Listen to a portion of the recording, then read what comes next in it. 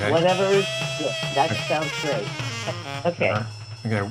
Welcome to Oh Brother, Not Another Podcast. We are an official Apple podcast and we're on many other platforms. And I am Brother Miggs Burrows. And to introduce our special guest is Brother Trace Burrows. And I'm Trace Burrows. And if you like the show, please leave it a nice review.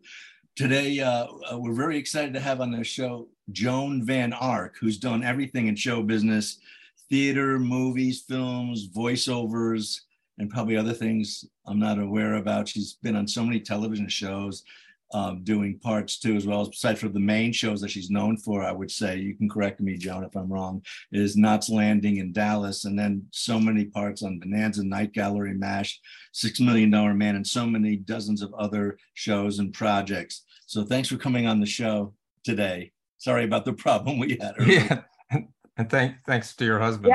Yeah. Well, it's wonderful to be here with you, and you're right. The preamble to this is longer than the show itself.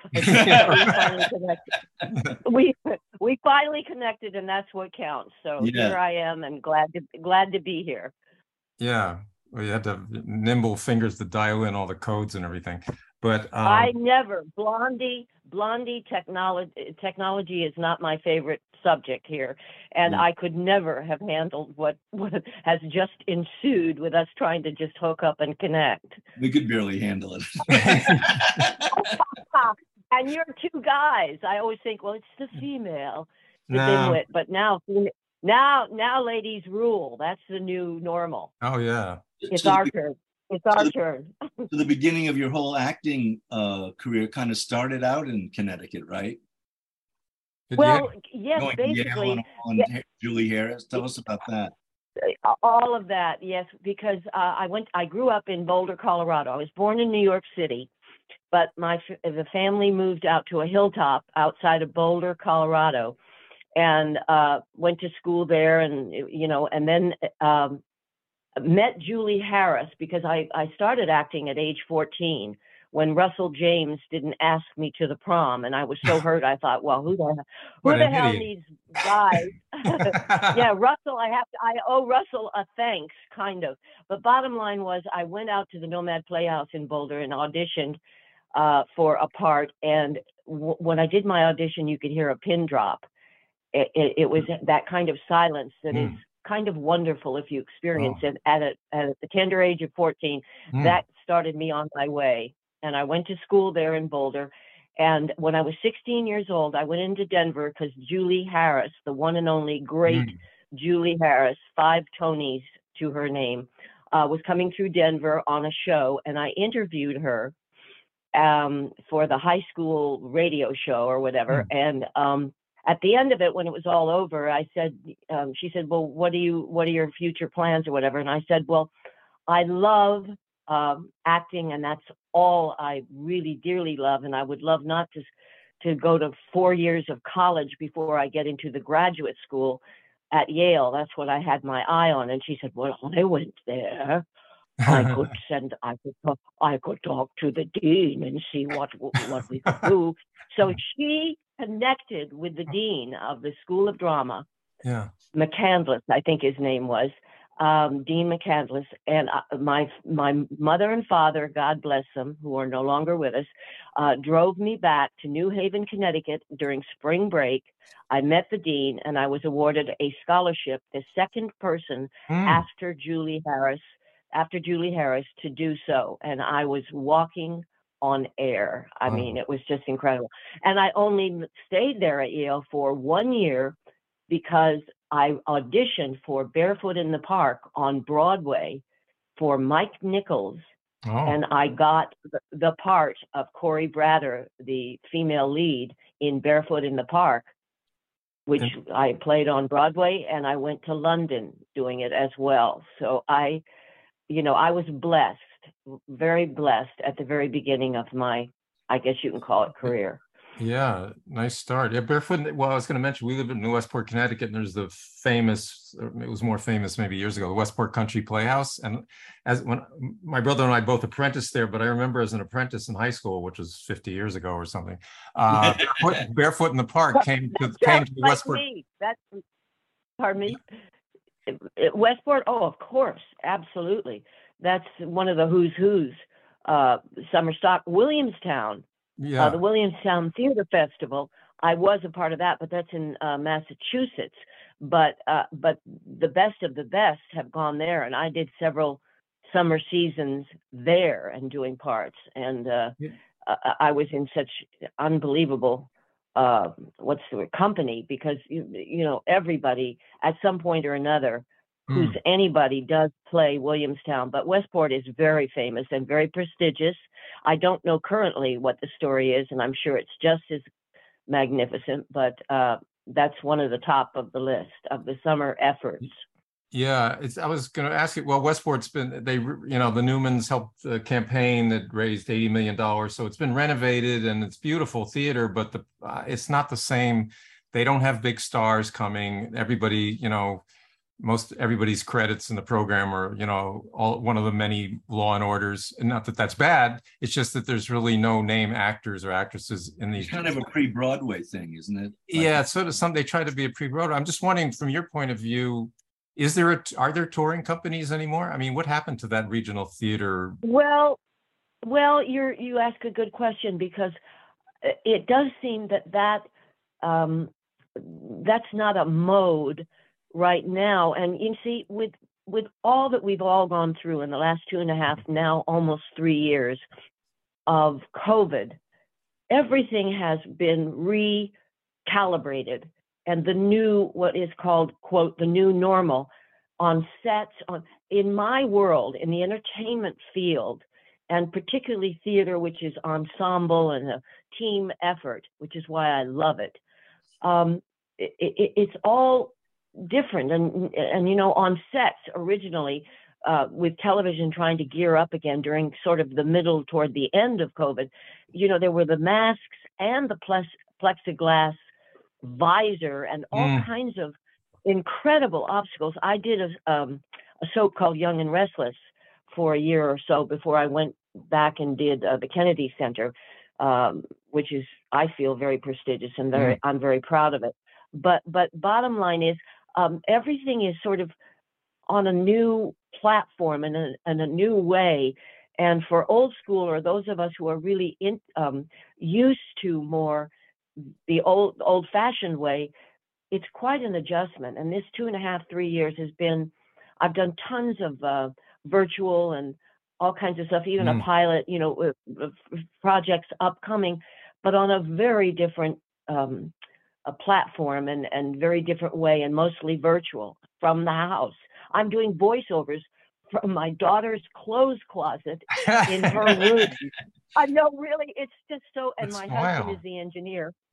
My husband's the engineer because he gets it, and I'm an idiot. I'm a blonde idiot. But bottom line is, we end up fighting like cats and dogs, and all my readings have this terrible edge to them where I'm just, which is not necessarily, it's not necessarily the goal, but we're at each other's throat because we're just trying to make stuff out of the house work for broadcast purposes. Yeah, well, we're sort of doing this. We're not on at professional level, but I have a strange question for you. So, like, when you were on Dallas and Larry Hagman played J.L. Ewing, right? J.R. Ewing. J.R. And yes, he was my friend of mine. He's a friend of Hagman was a friend of the family, and he used to walk around naked with a big bag of pot. Did you ever do that on set? Oh my God, because that man, the sky was the limit on the pranks. And then when he got with Patrick Ewing, I mean, I remember a take, because he was a guest star on Knots Landing, the show that Ted Shackelford and I were spun off and moved to California. But he did an off-camera feeding me lines for my close-up, squirting peanut butter through his teeth, and doing the lines, but pressing with his tongue. The peanut butter came skewing out between the spaces in his teeth. How I was supposed to keep a straight face and play the scene, I'll never know. But Larry was the energy, the batteries, if you will, for for all of us on the set. But that's a new one, that he was naked and walking around with, what did you say, in his hand? A big, huge bag of pot. It sounded like a hefty bag. I wasn't there, but my buddy was there. So this was David Wayne's house. This was David Wayne's house, which I'd go to every weekend because I was in a band with his son. And so the weekend I wasn't there, and my friend who was also in the band said, you missed, Larry Hagman came over and he's walking around naked, and it sounded like a big hefty garbage bag, but maybe it was embellishing. I love it. I can't believe it. I mean, some of the stuff went on the internet and wherever, but that's a new one on me. I love that. But he was a spark plug, and I don't know. It's just like some people do with their life's work what God put them on the planet to do. And Larry for sure found his niche, which was, a unique one and free as you can, as a jaybird, so to speak. But he was so, I don't know, he was like a child. And that's for an actor, and I mean actor, male actor, to have that kind of joie de vivre and just no holds barred. Yeah. It's wild. And he was so unique, and I loved him so, so much. Now I'm curious because, talking about Larry Hagman that way, we've talked to some other actors and actresses, and there's some people that, stay in character and they're brooding on set and you can't talk to them. And there's others that like, playing jokes and doing cartwheels, and they say, okay, on the set, and they snap into character with no effort, seemingly with no effort. Have you experienced? Well, let me say, yes, when you give that example and explanation, in fact, the looseness of doing and talking and chatting is a wonderful, and I applaud it, because I'm more the first thing that you mentioned, back behind the flats. Alec Baldwin, who played my brother on Knots Landing, used to say everybody else was on the phone, ordering swatches for the living room curtains, but Joan was always behind the flat, jogging in place, trying to stay right with the scene and the character and the thing. So I was like the former that you mentioned, but those who have the freedom of spirit to stay loose and chit chat and do that, I want to save every molecule of energy for the character and deliver. I want to go big or go home. But the ones who stayed loose, I so admired for that ability and that trust to be out of it and then just slam right into it. Sally Field was the same way. I did her show, one of the TV shows that was a series, and she would stay, be loose as a goose, talking about, do you want to borrow some tampons or whatever, whatever, was the necessary moment there. And then the minute they said, all right, actors, get ready and action, whatever, they would be 100 miles away and immediately in the right spot. And I applaud that. I applaud it. Yeah, you wonder if it's not at the expense of an authenticity, if there. Anthony Hopkins said in an interview once, when he's so intense, he says, they say, well, so what are you thinking about?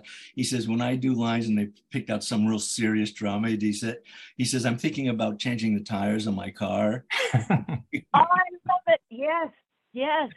That is so, the good ones, I feel that's it, because they stay loose and available.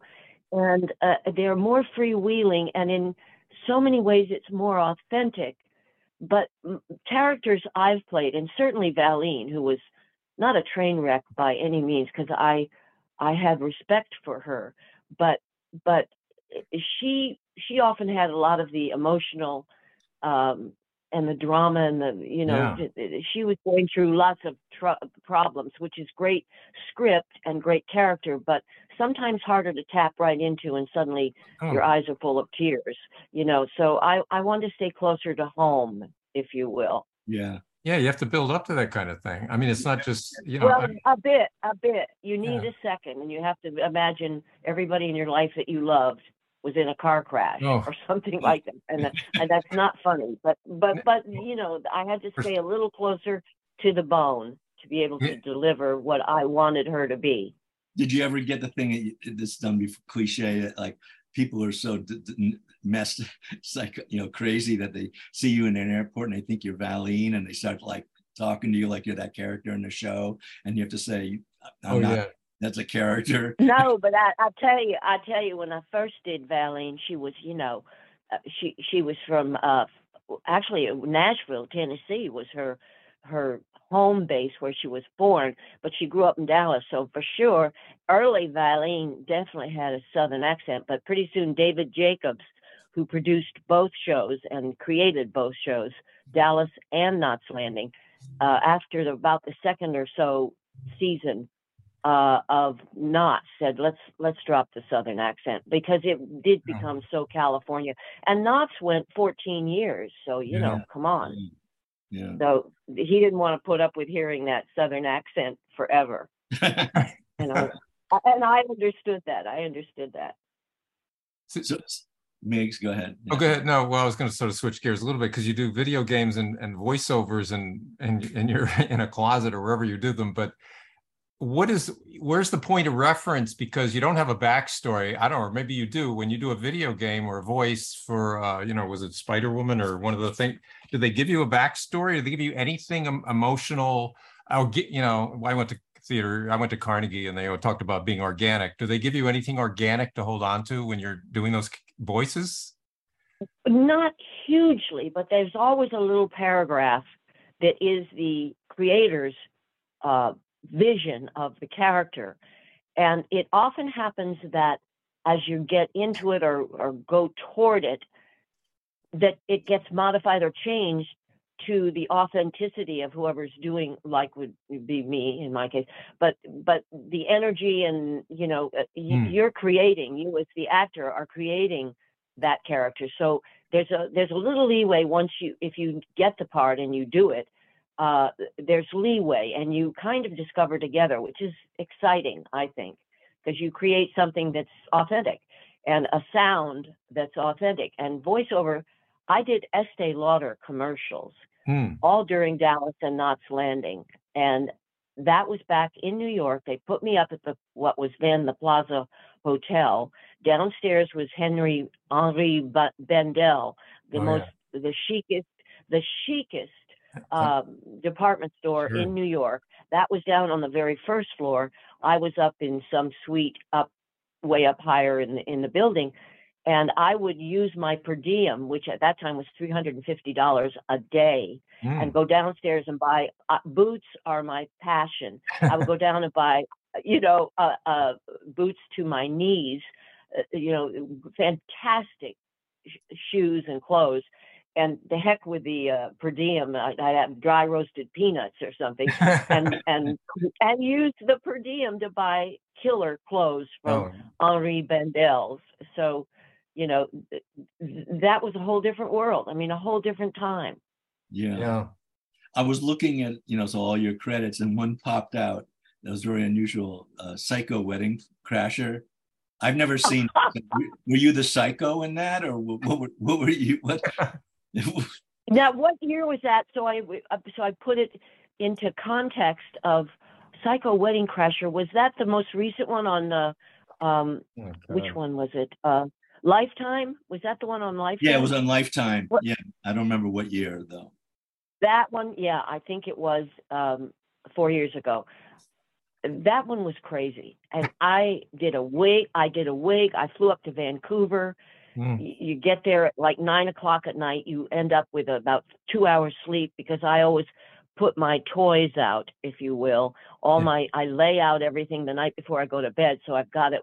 And I had an early call the next day. And that one was a tough one to execute. And she was nutty as a fruitcake. Aunt Daisy, I think her name was. And I wore this brunette dark wig. I mean, I was discovering her as I was creating her, and it just fly by the seat of your pants kind of thing. And that wasn't, say, my number one favorite, but that was often how it is, where they fly you the day before, and I want everything in its place and everything sort of. I would always request to go up there like 2 days before, but this one was a tight schedule and a quick accept or not accept kind of thing. And I was flying by the seat of my pants. But I think that is the most recent one. But she couldn't have been farther from who I am. And with the wig and kind of these sensible shoes that I was wearing, and Daisy ran this clothing or some kind of store. And the first day was on location at this house store. And it was a wish and a prayer on that. Yeah. Well, that's, I guess, part of the adventure of being an actress. And it is, yes, it is. But sometimes it's an overwhelming challenge to, pull it off and be smooth and be, what I want. Everything I do, I want very much to go, bring the best I've got. I compare it with a dive for the Olympics. I love watching the Olympics because it's a prep. The prep for sports to me is such it's like my template for how I work. And the divers who do the thing into the pool with no ring or splash, they do this very deliberate 1, 2, 3, 4 bounce, dive. And it's clean. If they have a clean approach, they're home free. If there's any, and I don't want to say misstep, because you'd never do a misstep on a diving board, but the bottom line is, if that prep, walking into it before you execute the thing that you will be judged on, if that entrance to your performance is clean, you're home free. You're home free. That's my feeling anyway. That's a great analogy. And that brings me, because I know you're also, I don't know if you still run, but you ran some marathons, which I did also. And I'm curious, well, two things. Did you ever run New York Marathon? No, that's funny you mention it. I just kind of got chills because that is a goal of mine. I've done 14 marathons, including Boston, which you have to qualify for. Yeah. Running is my tranquilizer. Yeah. I love it. I clean house mentally. I get rid of the garbage and the excess. Running is so important. And yes, indeed. Last night I only did, I don't know, something like 4 miles.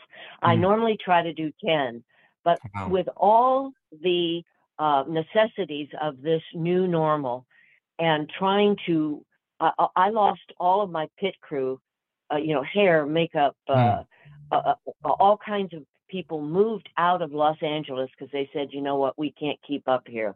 We're out of here. And they left and moved back to, say, Minnesota or wherever it was less stressed and less New York and LA, because those are the two high gear population and occupations in the country, I think, and Chicago would be the third one. Sure. But everybody that was in my life as my pit crew disappeared, and I'm trying to reform all of that. It's been such an adjustment for that reason. I got to tell you, I don't know. It's one of the many to-do list things that I have to, get a whole new group, basically, because it takes a village for Joan Van Ark. I got to tell you, it takes an arc. It definitely takes. It takes a village. I swear. Because you're Joan Van Ark. Do you have 2 of everything, like 2 hairdressers and 2 nail people and 2? Well, I have a couple. Yeah, I have a couple, but again, if they're that good, they're also very busy. So they're doing their thing. Because so many of us had to sort of hold still here, for sure in LA and probably all over the country initially with COVID, and everybody trying to get back up on their feet and going again has been, an adjustment for everybody, I'm guessing, in the country. But for people in the entertainment business, it's always a team. It's always a team. Sure. And so they have to pull everybody together as best they can. Quite a challenge. So I'm guessing most of the time you're called in because they know who you are. Have you ever chased a part, said, oh, I hear, that you're doing a film and you see a role and it's something? Wow, that's a great question. I don't think I have.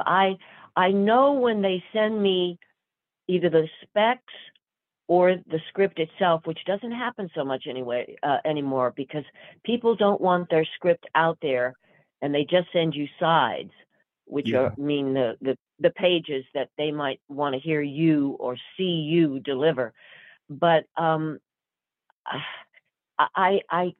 can't remember something that I've come across that I've said I got to do this, or it comes to me, and then I try to say, does she speak to me? And most times I love the challenge of whoever she is, but chasing one that I instigated the chase, I don't know that I've ever done that. I've been maybe lucky enough that things were sent to me for me to make the choice. Do I want to audition for this, or often not lately, because there's not that much product out there for Granny, but they don't just send it and say, will you do this? That's I think those days pretty much are over, unless you're Julia Roberts or whatever, that would be the case. But I can't think off the top, and that's the first time I might have been asked that question. That's a great question. Nice. If they're busy, you probably don't have time to even do that. But so before we let you go, because I know you've got other things going on. And this is probably a Barbara Walters question, but if you could whisper in the ear of the 14-year-old Joan Van Ark, when you're just starting out, about something to not do, you should take that part, don't take that part, stay away from this leading man, do any little advice you'd give to your younger self?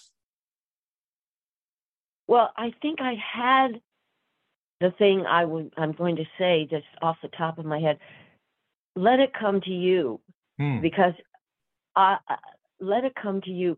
I tend, and now intensely so, to be sort of, on edge and anxious. And you've got to breathe truly, gently, in the rhythm that is just there.